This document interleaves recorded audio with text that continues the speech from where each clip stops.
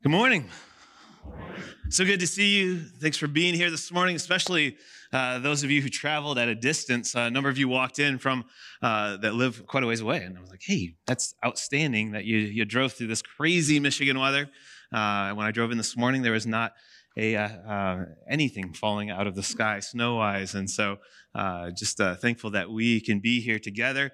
For those of you at home, we welcome you as well. My name's Chris. I'm one of the pastors here. A moment ago, Nick mentioned, thankful that Rocky's back. And Rocky spent the last couple months in Uganda. Both he and Chelsea have been called to Uganda. And Lord's been doing a great work. And so Rocky spent the last couple months there. And I'm going to put you on the spot here. You want to say a word, anything? All right. I failed to ask him earlier, so I'm like, yeah, was it? Note taken. So I put out like an overall video that I haven't posted on our blog site, but it should be up. When you put the spot on me on like a video, I seem to just give facts, but you get me behind the computer screen and I can really pour out my feelings a little more. So on this video, you'll just see me spitting out facts, and I'm all nervous and I just hated it. So you'll see like the video and then me, and I'll pour out some of my feelings and just overall of what I experienced while I was there the last 2 months. And really what I experienced was just such amazing, amazing things with these, one with the street boys that are still living on the street and homeless. I was really able to pour into them mainly with, so they're addicted to the jet fuel oil. And I was able to just print out like this big like poster board, and it affects everywhere from like your whole body. So just pouring out to them and what that has effect on, because they just don't know. They have no idea. They just do it because it curbs their appetite, and that's the main reason. So they have no idea that it affects their whole body like it does. And then the other part is these boys that have come off the street and are living. They're called the residential boys, living with Uncle Mike. And we started the Celebrate Recovery, the Landing, which, if you don't know, is just to give a quick nutshell, it's kind of like AA for Jesus for teens, basically. And I started leading that, and then I kind of handed it over to one of the other Ugandan social workers, Pius, and so he's kind of taken over that. And what an amazing discipleship program this is for these boys. And you know, anything like AA, you sit around in a circle and you talk about your addictions. Well, you can't do that with teenage boys, right? So this touches them in a different way, does some hands-on stuff, and asking them questions and stuff. So that's going really well too. So much more, and I could probably talk for all day, but I won't. So check out raisinguganda.org. Our last name's spelled with a W, W-R-A-Y, raisinguganda.org, and that post will be up soon. So, yeah, thank you all for your prayers and support. And God's did and will keep doing amazing things over there. So, thank you. Excuse me.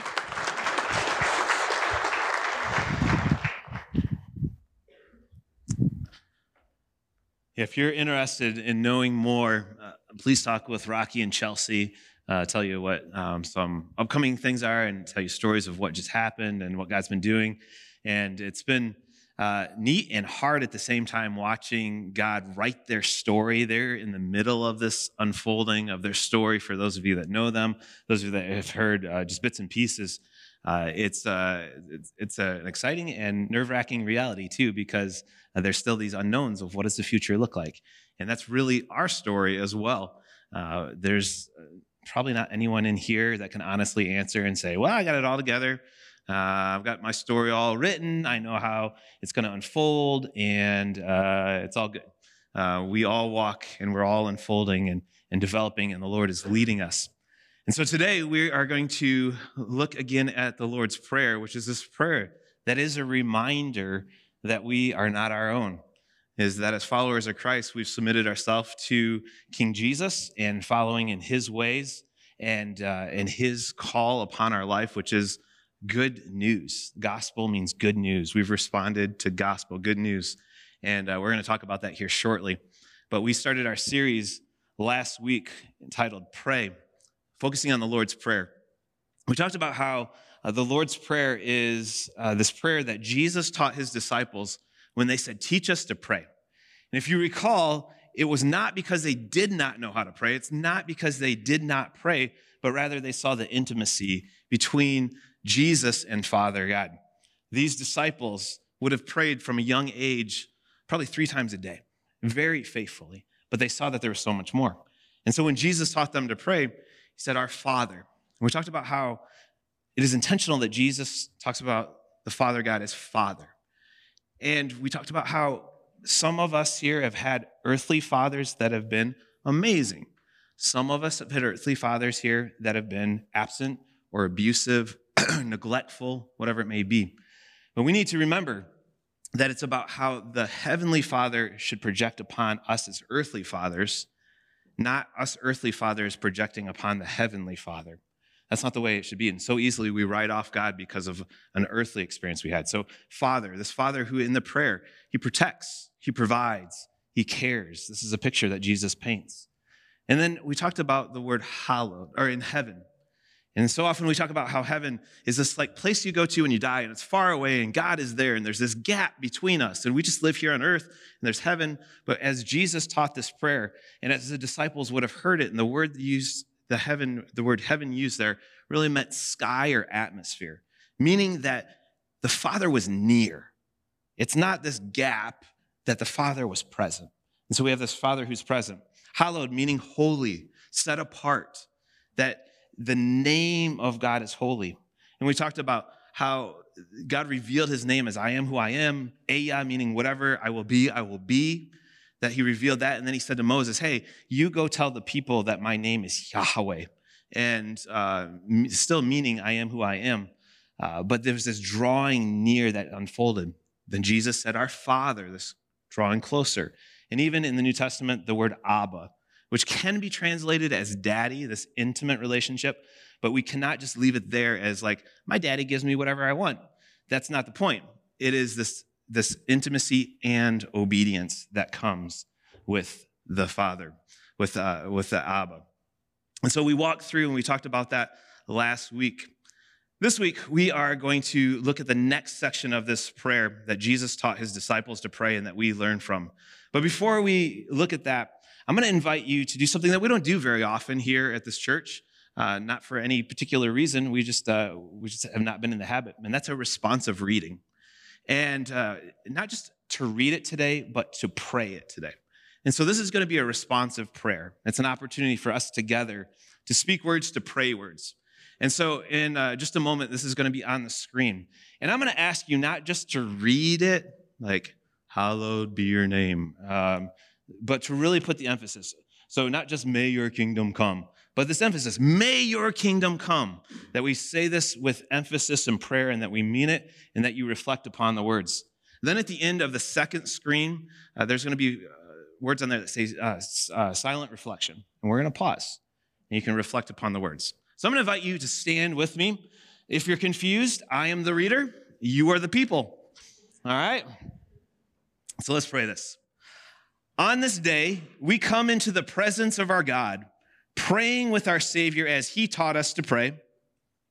Father, hallowed be your name. Your kingdom come, your will be done on earth as it is in heaven.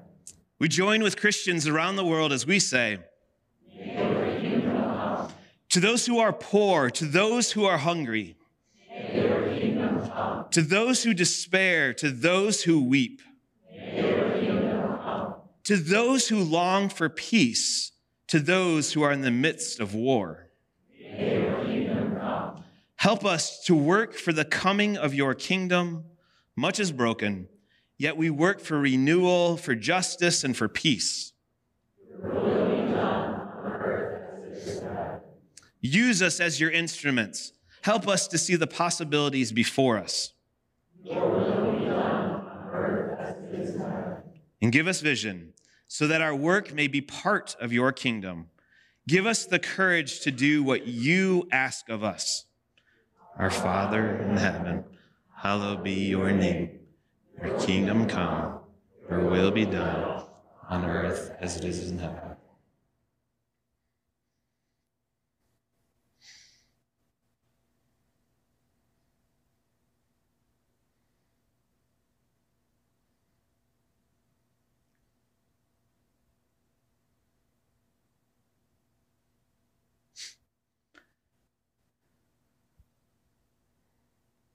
And Lord, whether those words just fell out of our mouth or whether they were prayed from the depth of who we are, Lord, thank you for hearing our prayers. Thank you for knowing our heart. Thank you for the opportunity we have to gather today. And Lord, I pray that we would be active participants in your kingdom, in the work that you're doing, and the places that you have called us to. So, Father, I pray that you challenge us and encourage us, and Lord, that you continue to refine us to be more and more like Jesus. We pray this in your strong and powerful name. Amen. You may be seated. So as we pray this prayer, your kingdom come, your will be done on earth as it is in heaven. We read these words, we say these words, and hopefully we think about what we're saying. See, when we pray this, we see that there is something more going on than just what we see here and now. We see that there is a contrast between earth and heaven in this prayer. We see there's a contrast between God's kingdom and the kingdom of this world. This is why Jesus taught us to pray this prayer, and this is why Jesus said that he was sent to preach the good news of the kingdom. The world needs good news. We know how news spreads, whether it's good news or bad news, especially bad news, how it spreads so quickly. But Jesus came to proclaim good news, and as followers of Christ, we're called to do the same. See, good news can spread just as fast as bad news. And gospel is intended to be good news. It means good news. So when we share gospel, it's good news. If it's anything but good news, it's not gospel. That's not what Jesus came to share. And so I want to invite you to turn to Matthew 4. We're going to spend a little bit of time here as we frame in where we're going to be today. Matthew 4, see what Jesus did, how he proclaimed the kingdom and the good news that unfolded through his words and through the action and activity of him and also the people. So Matthew 4, verse 23 is where we're going to begin. Jesus went throughout Galilee, teaching in their synagogues, proclaiming the good news of the kingdom. Kingdom is good news. And healing every disease and sickness among the people. News about him spread all over Syria, and people brought to him all who were ill with various diseases, those suffering severe pain, the demon-possessed, those having seizures, and the paralyzed. And he healed them. Large crowds from Galilee, the Decapolis, Jerusalem, Judea, and the region across the Jordan followed him. So we see here in this passage that Jesus, wherever he's going, he's proclaiming good news. He's proclaiming kingdom reality. He's healing people. So along with these words that impact the mind and the heart, that there is good activity going on around him. He's healing, that there is change in the world around him. It's not just this spiritual thing. There's change that's happening. I mean, you think of the people who are walking around him with diseases and pain and seizures and demon possession, and it says that he healed them. And of course, when there's good news and there's also life changes happening, there's crowds that gather. There's people that come and see what is happening. And so Jesus would try to describe the kingdom. And he would say that the kingdom is near. He would talk about how it's for the poor in spirit and the persecuted. He would talk about how to enter the kingdom and what it means to advance the kingdom, secrets about it, keys to it. He would describe it in ways like a man who sowed good seed. He would describe it as a mustard seed, as yeast, as a hidden treasure, as a searching merchant, a net down in the lake, an owner of a house, a king settling accounts, a landowner hiring, a king who prepared a wedding banquet. He would talk about kingdom. And for all that Jesus taught on kingdom, kingdom can be a confusing topic for followers of Jesus. Because we see the word kingdom, and then we read the Gospels, and we see the kingdom of heaven, and we see the kingdom of God. Like, what is this, and where is this, and how does this unfold around us? And in our Western culture, as I've already alluded to, is that we just think of the kingdom of heaven as that place far away where God is and we're not. That distance there. But there's something more. When Jesus said, your kingdom come, your will be done on earth as it is in heaven. Jesus very intentionally taught us to pray this way. He wanted his will done here. He wanted heaven, these glimpses of heaven, to break out around us. This is what we're to pray for. This is what we're to move toward. It's essentially where God's kingdom is, or what God's kingdom is it is his rule and reign and power being present. Kingdom is rule and reign and power being present here. But there was a contrast that was happening. We look at this and we're like, well, I guess God rules. Like, it doesn't seem like he's reigning right now. I guess he's got power. And we feel this tension because there's God's kingdom and there's kingdoms of the world. There's kingdoms of lust, kingdoms of violence, kingdoms of injustice, kingdoms of greed and power and hate. And these kingdoms war against one another. And we long for God's kingdom. We long for what we pray for in this prayer. We long for his presence and we long for peace. But we get these other things so often when we turn on the news or we live our life or we just close our eyes and we just hear just this ongoing just noise. We pray, your kingdom come. It's like a pleading. We long for something else, somewhere else. At funerals, I'll often read a passage from Revelation 21, which I want to share here. And it's like this longing fulfilled. Revelation 21, it says, "Then I saw a new heaven and a new earth, for the first heaven and the first earth had passed away, and there was no longer any sea. And I saw the holy city, a new Jerusalem, coming down out of heaven from God, prepared as a bride beautifully dressed for her husband. And I heard a loud voice from the throne saying, 'Look, God's dwelling place is now among the people, and he will dwell with them.'" There's this closeness. "They will be his people, and God himself will be with them and will be their God. He will wipe every tear from their eyes. There will be no more death or mourning or crying or pain, for the old order of things had passed away." And he who was seated on the throne said, "I am making everything new." We long for this newness. We long for the presence of God, the rule of God, the reign of God, the power of God around us as we encounter the brokenness of the world. But Jesus did not say, hey, just hang on. If you have a good 70, 80, 90 years, that's a great run. Just hold on, and I'm getting you out of here really quick. Never said that. There's intentionality to your life, to my life. There's intentionality of why we're here, why you're here in this time, in this place, in this season, in this year. Your kingdom come, your will be done on earth, and you have a part in this. Professor Glenn Stassen, who was a professor at Fuller, he said this. He said, "Kingdom is not about what God does while humans stand by passively. Nor is it about our effort to build the kingdom while God passively watches. The kingdom of God is performative. It is God's performance in which we actively participate." I love this. This is God's performance that we get to be a part of, that you get to be a part of. We get to participate. And our participation begins with prayer. And this is why. Prayer shapes our perspective, which shapes our actions. Right? Prayer shapes our perspective, which shapes our actions. So what we pray about is what we're thinking about.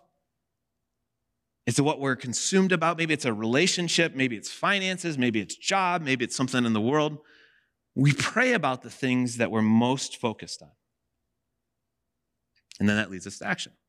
I mean, of course, we can just start with I'm focused on these things and then I'm going to act. But we miss an important step. Because God is active and he wants us to go along with him. Think of the question that I posed at the end of last week's message.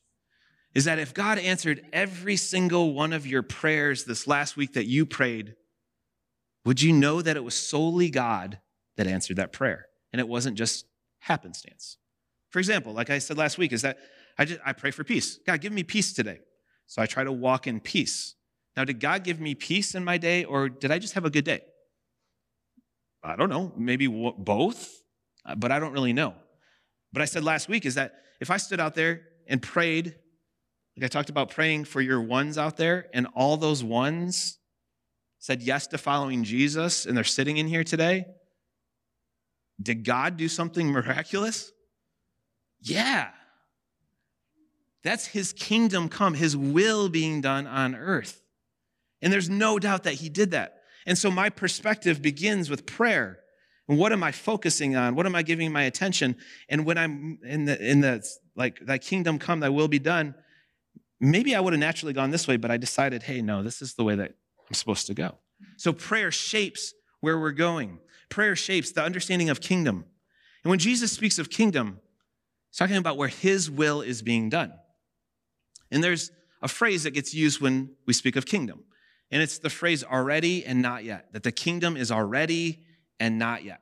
The kingdom is here, but it's not fully here. Makes sense, right?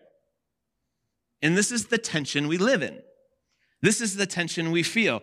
We recognize the fact that the kingdom unfolds around us. It's already here, but we experience the tension of other kingdoms battling against it. So the kingdom is already and it's not yet. Let me give an example of, not perfect by any means, but what this already and not yet may look like. If you have planned a vacation, if you have planned going to a sporting event, a concert, even lunch after church today, you're existing in a way in an already and not yet. A number of years ago, I was able to go to a game at Wrigley Field. Wrigley Field is one of my favorite places on earth. It's where the Chicago Cubs play. Ever since I was a little kid, I've watched the Cubs. Went to a game with my dad and my grandpa when I was real young at Wrigley Field. And so it's a special place to me. So a friend of mine called and he said, hey, I've got some tickets for free. You want to go to a Cubs game? I was like, yes, please. Let's go. And then a few days later, he said, hey, I got these tickets from a friend I work with in Chicago and sent me a picture of the tickets. He said, I think they're really good. Yes, they looked really good. And so what we did in these coming weeks is we prepared. Our focus was a little bit more on this coming game. We watched the games a little bit more. We talked about what we were going to do. We still lived life, right? We didn't ignore our families. We didn't stop eating. We kept doing these things. But our trajectory was moving towards this game. So we were living in this already reality that we were going to this game. We were living life focused upon this, but it had not yet unfolded. Then the day of the game came, and my wait was fully realized, and it was far better than I ever expected. These were our seats, 5 rows up behind home plate. And we walked in and just went, oh, yeah, we had anticipated this, but this is far, far better than we could have ever imagined.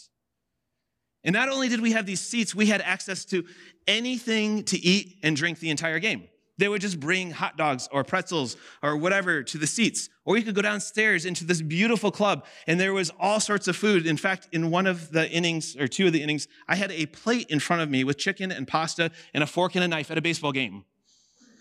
It was very wrong, right? But there we were. The already had turned into what was fully there. And it was far better than we ever anticipated. And in a way, this is what Jesus is getting at for his followers, is there's this crossroad, this tension we live in, is that we as followers of Jesus, we know the trajectory of our life is that we want to follow after Jesus, that he calls us towards his kingdom. There is an eternity yet to come, and we have glimpses of it, and we prepare, we live life, and we serve, and we moving toward this point in the future. But we don't just sit and wait and ignore everything that's going on.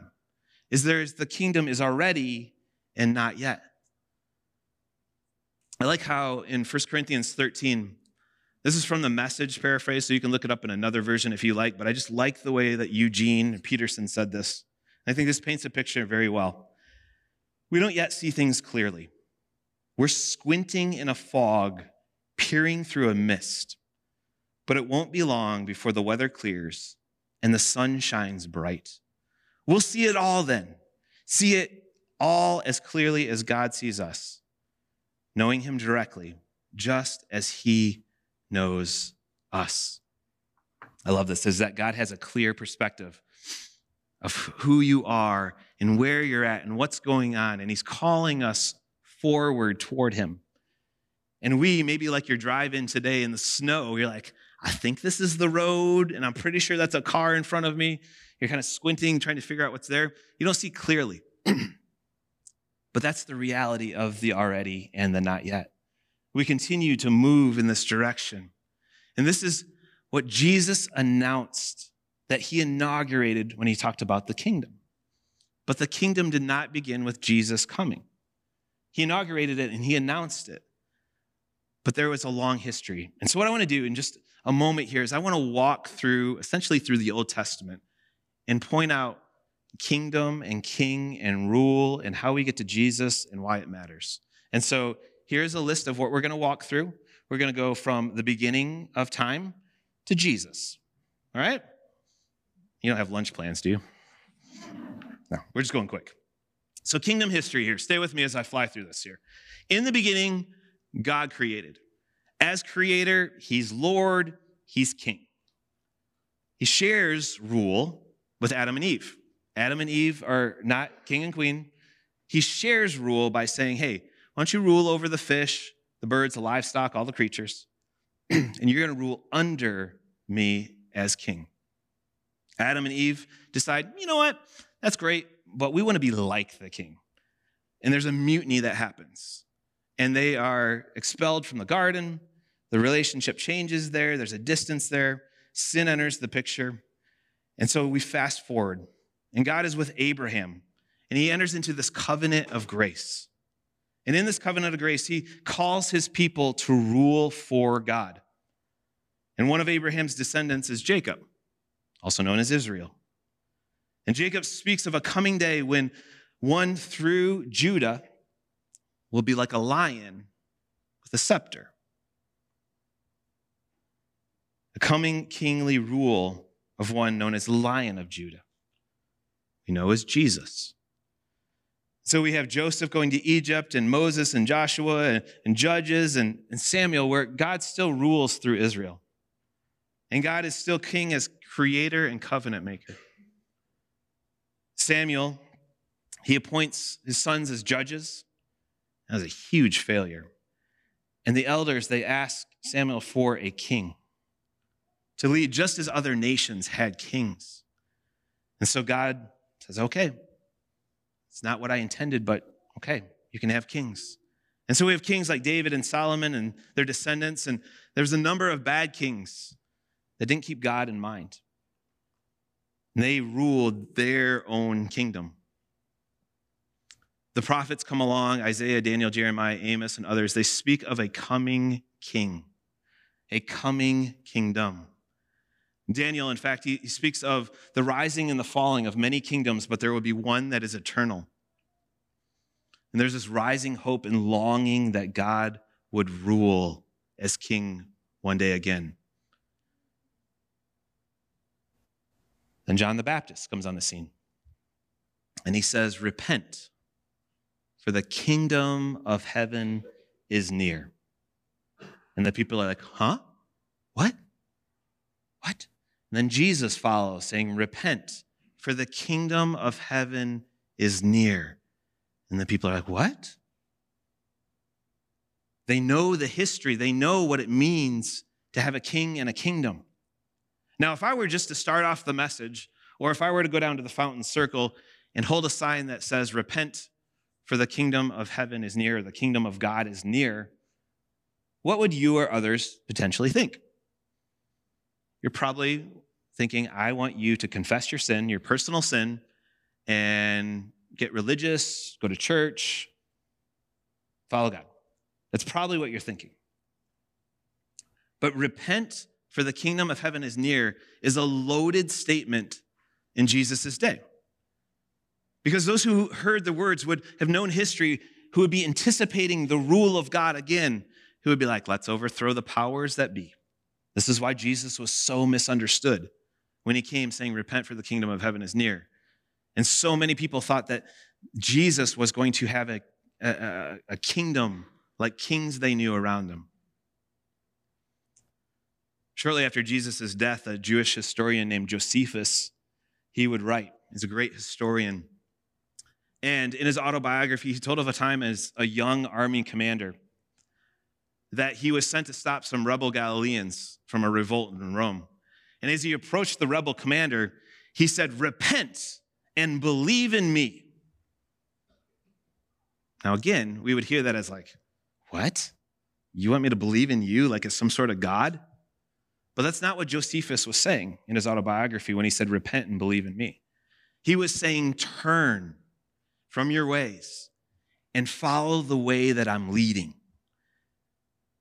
As John mentioned a couple weeks ago, the word repent in Greek is metanoia, meaning to change my mind, change the interior of who I am, to think differently afterwards, after some sort of encounter, and to change my plans.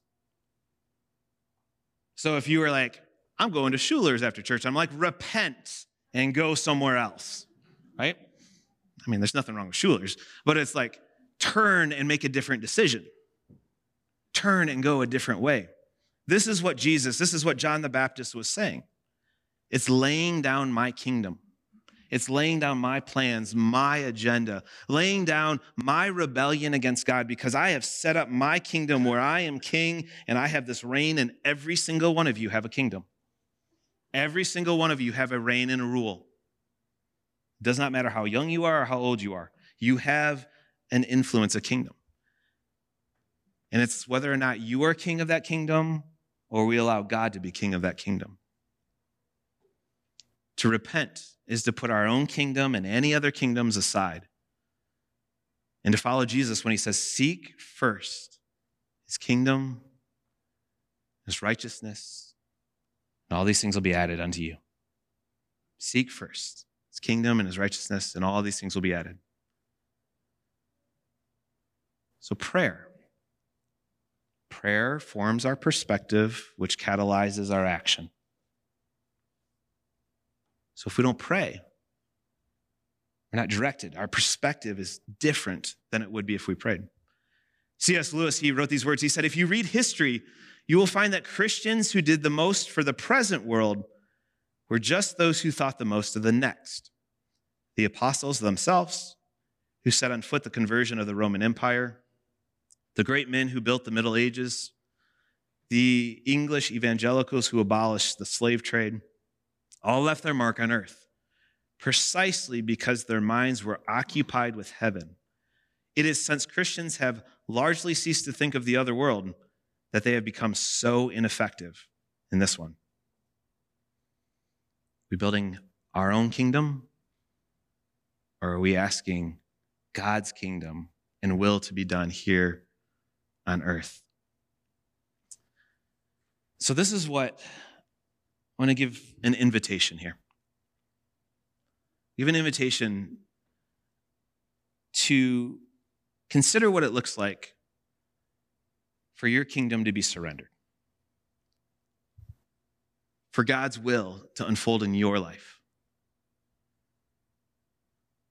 to consider what it would mean on a daily basis. Let me give a few examples of what it could look like, just by using the fruit of the Spirit as a model. Because the fruit of the Spirit is the Spirit of God working in us and through us. And so what could it look like to have heaven on earth, to have his will break through? Start with love, the first fruit of the Spirit. It's choosing love when love is not quote unquote deserved or earned for that person you're thinking of right now. Choosing joy when facing hardship. Do you realize that you can be sad and heartbroken and still have joy? Joy is radically different than happiness. Because joy is something that comes from God's Spirit, knowing that although you're facing this hardship right now, there's a God who is providing, who loves, who cares, who knows where you're at. It's choosing peace in pain and suffering. It's choosing patience when all you want to do is lash out at that person. It's choosing kindness towards a stranger or a spouse or a child. It's choosing goodness toward a neighbor. It's choosing gentleness in a loving and respectful word towards the people that you interact with the most. Choosing self-control when everyone else is just saying or doing whatever comes to mind right away. When we pray, your kingdom come, your will be done on earth as it is in heaven, we're not just praying about out there and things far away, but we're praying that about our heart and our minds, our relationships, and our home, and our schools and workplaces and social circles and wherever else I just did not say. And so I think when we pray the Lord's Prayer, your kingdom come, your will be done on earth as it is in heaven, it looks a lot like this. It looks a lot like surrender. Because my kingdom is like I either hold it tight or maybe I just kind of like let it, go a little bit. But it's this full surrender. So I want to invite you this week. You can walk out of here ignoring everything that was just said. That's your decision. That's fine. But I want to invite you this week is to consider what it looks like in all the different arenas, areas, interactions, relationships that you walk in, starting with as soon as you stand up out of here. What am I walking in? Is it God's kingdom or my kingdom? How am I going to move through life this week? And when you realize that, hey, yep, I made a decision that is my kingdom, repent. Kingdom of heaven is near. You can turn and make the decision next time. But it's about acknowledging it and changing and growing. That's why we pray. Our Father in heaven, hallowed be your name. Your kingdom come, your will be done on earth as it is in heaven. I invite you to pray with me.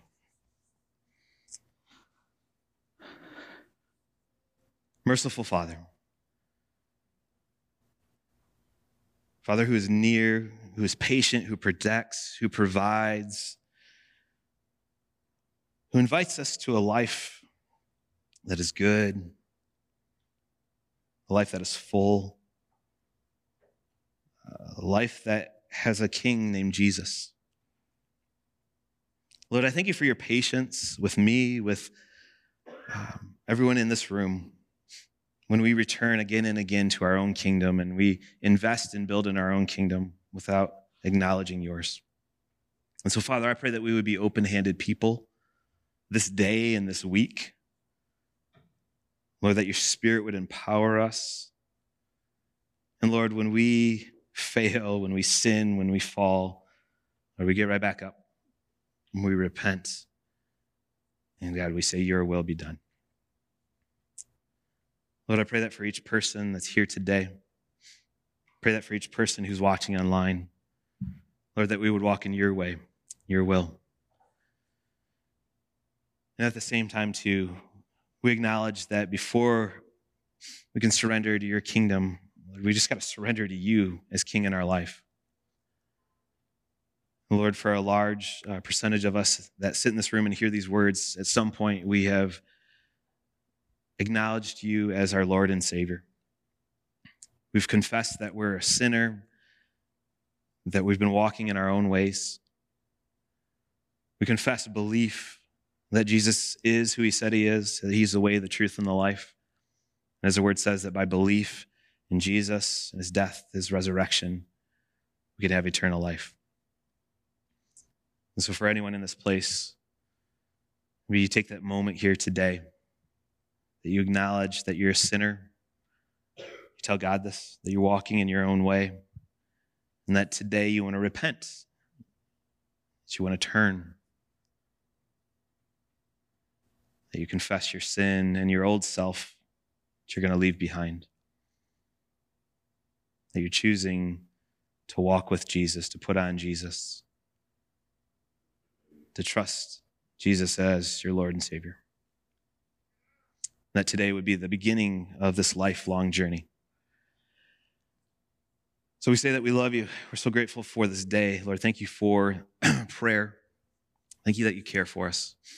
We pray this all in Jesus' strong and wonderful name. Amen.